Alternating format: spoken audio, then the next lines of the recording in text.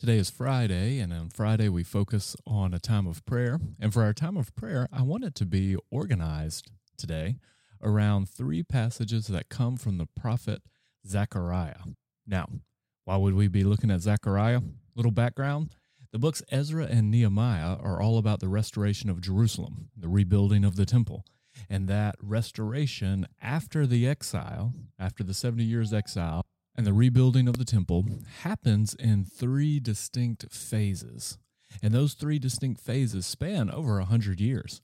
And the first phase is the rebuilding of the temple phase, and that's given to us in Ezra 1 through 6. And then the second phase is when Ezra comes, and that's Ezra 7 through the end of Ezra, and there's a recommitment to loving the law and loving the word. And then the third phase is when Nehemiah comes and completes the wall and provides the social structures for Jerusalem. So three distinct phases. But the first phase is about rebuilding the temple. And again, that's given to us in Ezra 1 through 6. And so a remnant has returned to Jerusalem to undertake the temple building project. And they got off to a good start. But then they have flagged. Their energy has failed, and they need to be rejuvenated. Some have become distracted. Some have become discouraged.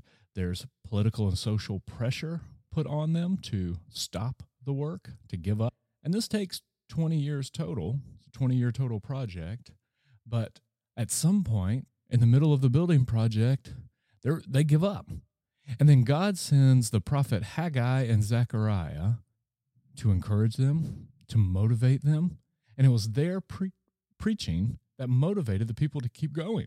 And so what I want to do today is just dip our toe into three sections from Zechariah that God sent to his people in a time where they were discouraged, a time when they felt defeated, at a time where they had a great work to do but were struggling just to keep going, and look at some of the visions that he sent to motivate them to keep going and to rebuild the temple. And so the book of Zechariah is a series of different visions, and I want us to look at the vision that comes to Zechariah in chapter 2, 3, and 4. So let's look at Zechariah 2. Zechariah 1, the prophet comes and he gives the rousing call to rebuild the temple, to rise up, to keep going, that the Lord is near, the Lord will be with them, and then the people respond. In Zechariah chapter 2, then I looked up, and there before me was a man with a measuring line in his hand. And I asked, where are you going? And he answered me, to measure Jerusalem, to find out how wide and how long it is. And while the angel who was speaking to me was leaving, another angel came to meet him and said to him, run, tell that young man, Jerusalem will be a city without walls because of the great number of people and animals in it. And I myself will be a wall of fire around it, declares the Lord, and I will be its glory within. And then there's a series of calls to come and flee, come and escape, enter in. And then in verse 10, shout and be glad, daughter of Zion, for I am coming, and I will live among you, declares the Lord. Many nations will be joined with the Lord in that day and will become my people, and I will live among you, and you will know that the Lord Almighty has sent me to you. The Lord will inherit Judah as his portion in the Holy Land, and will choose again Jerusalem. Be still before the Lord, all mankind, because he has roused himself from his holy dwelling. So this vision, which is one of the first visions, is given to the people, and what you see is there's a young man who, in his enthusiasm to revive and begin again the building project, he jumps up and he starts running, and he's brought his measuring line. He's a surveyor who's measuring the city for the work that must begin. This is the first step of preparation to rebuilding the wall. And of course, rebuilding the wall would be the prudent first step. It's the first thing naturally that has to happen. And I love it because he's young and he jumps up with all this energy to get going. And then the angel of the Lord comes to him and stops him. And he says, you don't start with the wall. I, the Lord, will be the wall. The priority is not the wall. The priority is the temple. Notice what he says, I myself will be the wall around it. I will be its glory within. And shout and be glad, for I will live among you, declares the Lord. And this first great lesson that they had to learn, and we have to learn at every stage, is that the key, the most important reality for Israelites in Jerusalem is the presence. His presence is the point, and that's the most important thing. I love how verse 13 contrasts with verse 1. Verse 1 is very well-intentioned activity, and then verse 13 is a call to be still before the Lord. And the key lesson here is that the presence is the point. God's promise is that he ultimately, not the wall, will be their protection. And those are two lessons that I think we desperately need to pray into our life right now. So take a moment and pause. Who do you know? What situation are you in where the most important thing is not a resolution or something being fixed, but it's God's presence? His presence is the point. If you have his presence, nothing else matters. And if you don't have his presence, nothing else matters. So take a moment and pray. There are people you know who are sick. Pray that they'll feel his presence. There are people you know who are afraid. Pray that they'll feel his presence.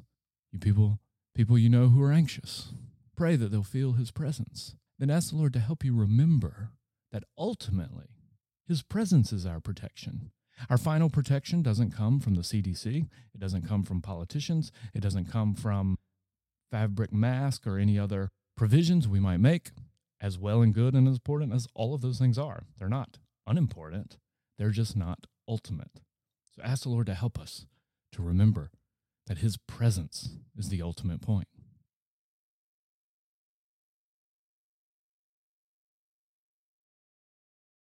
Now we think about the next vision in Zechariah chapter 3. And here, this vision is given of the high priest Joshua. And so the high priest Joshua is on trial. Then he showed me Joshua, the high priest, standing before the angel of the Lord, and Satan standing at his right side to accuse him. So here's the image. Joshua's on trial, and on his left is an angel who will advocate for him. On his right is Satan, who is accusing him. And what situation is he in? See in verse 3. Now Joshua was dressed in filthy clothes as he stood before the angel. So the high priest is supposed to be decked out in his priestly splendor, and all of the priestly garments are symbolic of his role and function. But this is representative of the fact that the people have been compromised. His clothes are filthy because they've been compromised. They've intermarried. They've sullied themselves. Their garments are sullied with sin-stained. And so there's no way that God can restore and redeem his people. He has to begin with the priesthood. He has to begin there. What's fascinating is Satan's right there ready to accuse. But his clothes are so dirty, you get the picture that Satan doesn't even have to say anything. Just tells everybody, look, no words are needed. It's obvious to all. But then in verse 2, the Lord says to Satan, the Lord rebuke you, Satan. The Lord who has chosen Jerusalem rebuke you.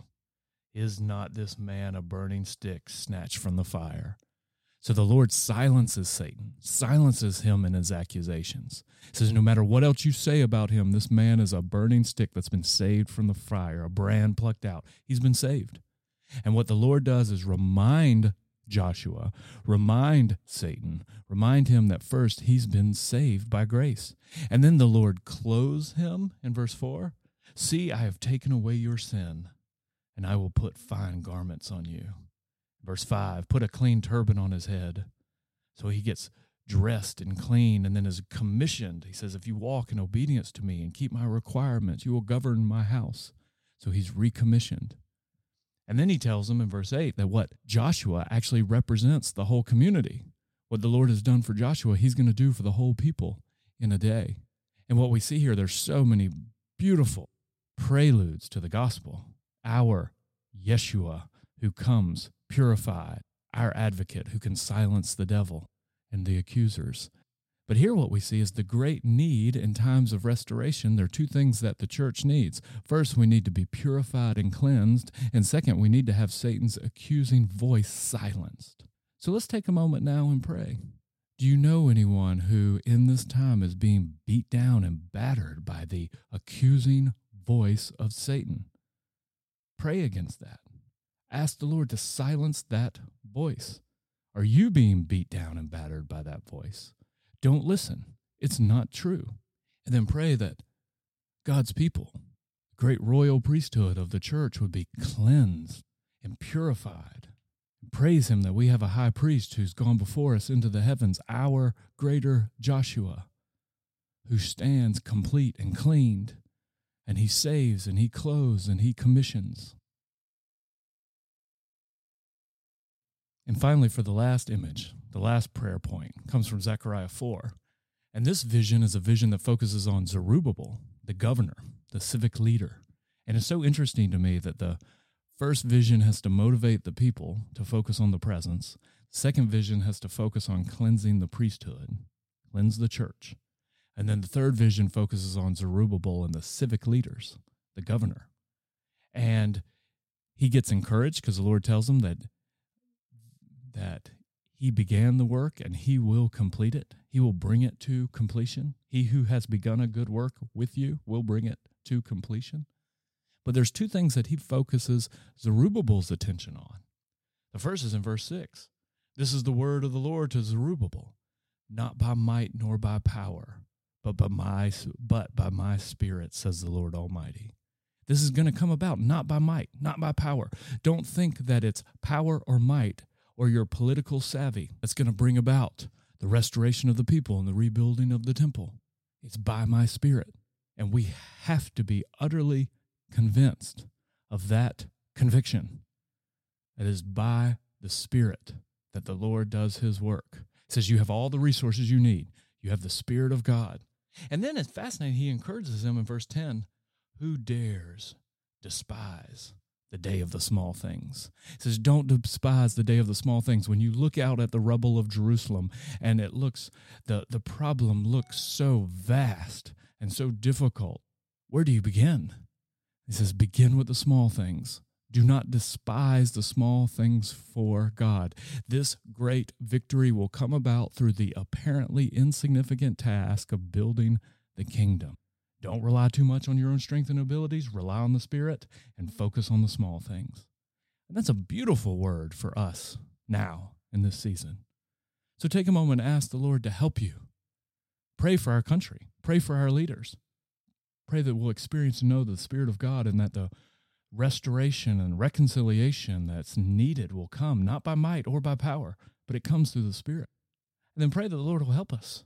Help us not to despise the day of the small things of being courteous to our neighbor, of taking care of our own home, of taking care of those around us that we have access to, of doing our small part to raise the level of civility, to raise the level of joy, to raise the level of neighborliness and kindness. Today, if you feel like all your activities are just small and insignificant, don't despise them, because it's through them that the Lord will build his kingdom.